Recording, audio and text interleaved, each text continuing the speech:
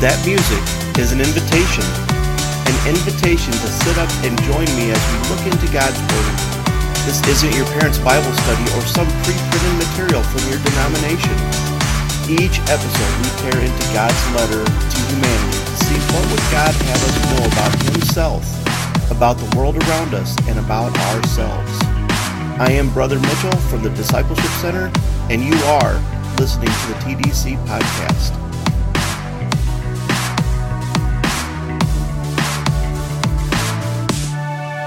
We continue on in Romans. We find ourselves in Romans chapter 8, starting in verse 18. And I want to reflect on our future glory today. The text says, "For I consider that the sufferings of this present time are not worth comparing with the glory that is to be revealed to us. For the creation waits with eager longing for the revealing of the sons of God.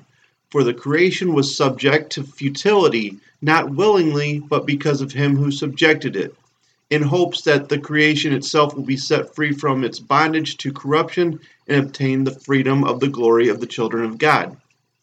For we know that the whole creation has been groaning together in the pains of childbirth until now, and not only the creation, but we ourselves, who have the first fruits of the Spirit, groan inwardly as we wait eagerly for the adoption as sons, the redemption of our bodies. For in this hope we were saved. Now hope that is not seen is not hope. For who hopes for what he sees? But if we hope for what we do not see, we wait for it with patience." Life is tough, no doubt about it, and it seems to be tougher for some than others. For our writer Paul, he was on easy street to becoming one of the most prominent Pharisees of the first century, but then he was confronted with the gospel of Jesus on his way to Damascus. After Paul started following Christ, we read his account in 2 Corinthians chapter 11 that he suffered endless hard work, imprisonment, whippings, coming close to death many times. 5 times he received the 40 lashes minus 1 from the Jews. 3 times he was beaten with rods. Once he was stoned. 3 times he was shipwrecked. He had to spend a night and a day in the open sea. He had to constantly stay on the move. He experienced danger from rushing rivers, from bandits, from Jews, from Gentiles, danger in the city, danger in the country, danger at sea, danger from false believers. Paul recounts that he has labored and toiled and had to often go without sleep, without food, without drink, and has been without shelter and adequate clothing in the cold.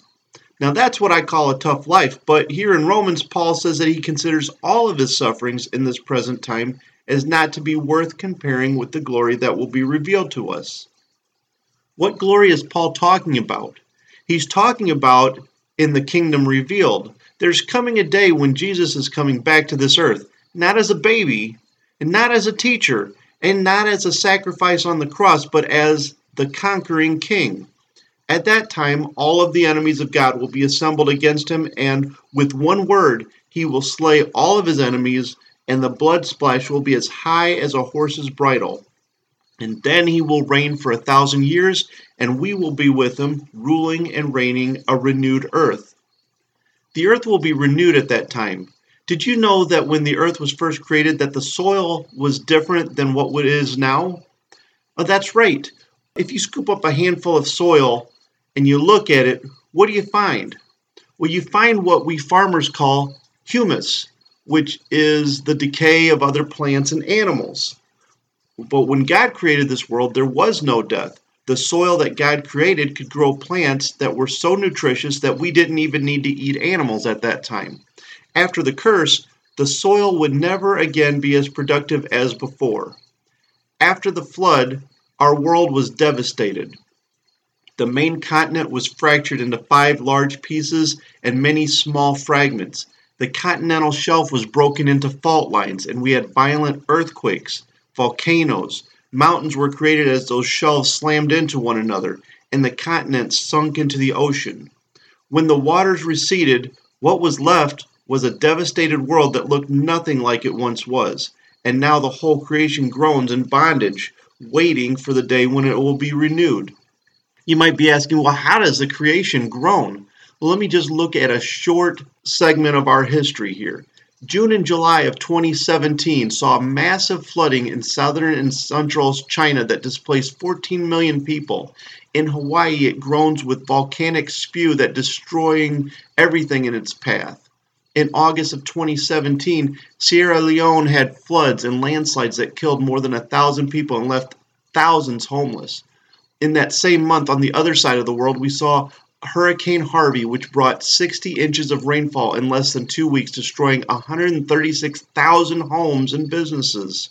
That same month in India, 24 million people were displaced by floodwaters in their country. In September of 2017, Hurricane Irma ripped through Florida, Puerto Rico, and Cuba. That same month in Mexico, there were 2 major earthquakes measuring 8.2 and 7.1, which killed 370 people, collapsed more than 40 buildings.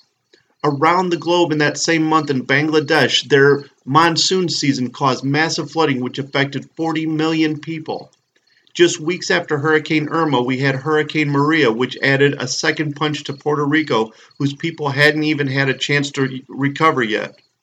October of 2017, more than a dozen wildfires ravaged thousands of acres across Northern California, killing at least 11 people and destroying more than 1,500 commercial and residential buildings. November of 2017, Vietnam experiences a typhoon that killed dozens of people and caused more than $1 billion in damage. That same month in Iran, they had a 7.3 earthquake that killed more than 500 people. The same month in Bali, Indonesia, they had a series of intense volcanic eruptions that forced thousands to evacuate closed airports due to the ash clouds. December 2017, California's worst recorded wildfire scorches more than 280,000 acres in Southern California. Now that's just 7 months of 1 year in our history. This planet is groaning in anticipation of the day it will be renewed. And it's groaning as if with labor pains. What does that mean? It means the frequency will increase and the intensity will increase. And that's what we have to look forward to. For Paul, and for all of those who are disciples of Jesus Christ, we have a hope, or rather we have an expectation that one day we will be given our inheritance as adopted sons of God, that we will see the kingdom revealed here on earth, that we will rule and reign with Christ, that we will see the earth renewed, repopulated, and rebuilt. But what about you? Will you be there with us? How can you be part of this inheritance and part of God's kingdom? Well, Romans 3:23 said, "For all have sinned and come short of the glory of God." We've all sinned. We've all done things that are displeasing to God. There's no one who's innocent. Romans 6:23, "The wages of sin is death." The punishment that we've earned for our sins is death. Not just physical death, but an eternal death. Romans 6:23 goes on, "But the gift of God is eternal life through Jesus Christ our Lord." Romans 5:8 declares, "But God demonstrates his own love towards us in that while we were still sinners, Christ died for us." Jesus Christ died for us. Jesus' death paid the price for our sins. His resurrection proves that God accepted Jesus' death for the payment of our sins. Romans 10:9 says, "If you confess with your mouth that Jesus is Lord and believe in your heart that God raised him from the dead, you will be saved." Because of Jesus' death on our behalf, all we have to do is believe in him, trusting his death as the payment for our sins, and we'll be saved. Romans 10:13 says it again, "For everyone who calls on the name of the Lord will be saved." Jesus died to pay the penalty for our sins and rescue us from eternal death. Salvation, the forgiveness of sins, is available to anyone who will trust in Jesus Christ as their Lord and Savior. Romans 5:1 has this wonderful message. "Therefore, since we have been justified through faith, we have peace with God through our Lord Jesus Christ." Through Jesus Christ, we can have a relationship of peace with God. Romans 8:1 teaches us, "Therefore, there is no condemnation for those who are in Christ Jesus." Because of Jesus' death on our behalf, we will never be condemned for our sins.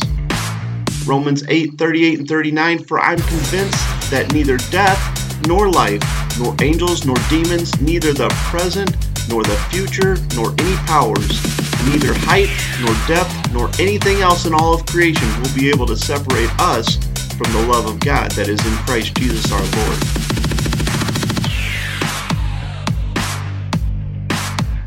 The Discipleship Center and its subsidiaries, TDC Aquaponics and TDC Farm, are a registered 501c3 charity serving in the not-so-beautiful city of Kankakee and its surroundings. Have you or a loved one been struggling with substance abuse, chronic unemployment, need some work experience after a recent incarceration, or just failed to move on to a more productive phase of life?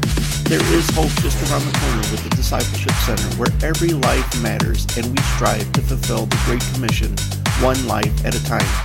Check us out on the web at www.discipleshipctr.org today.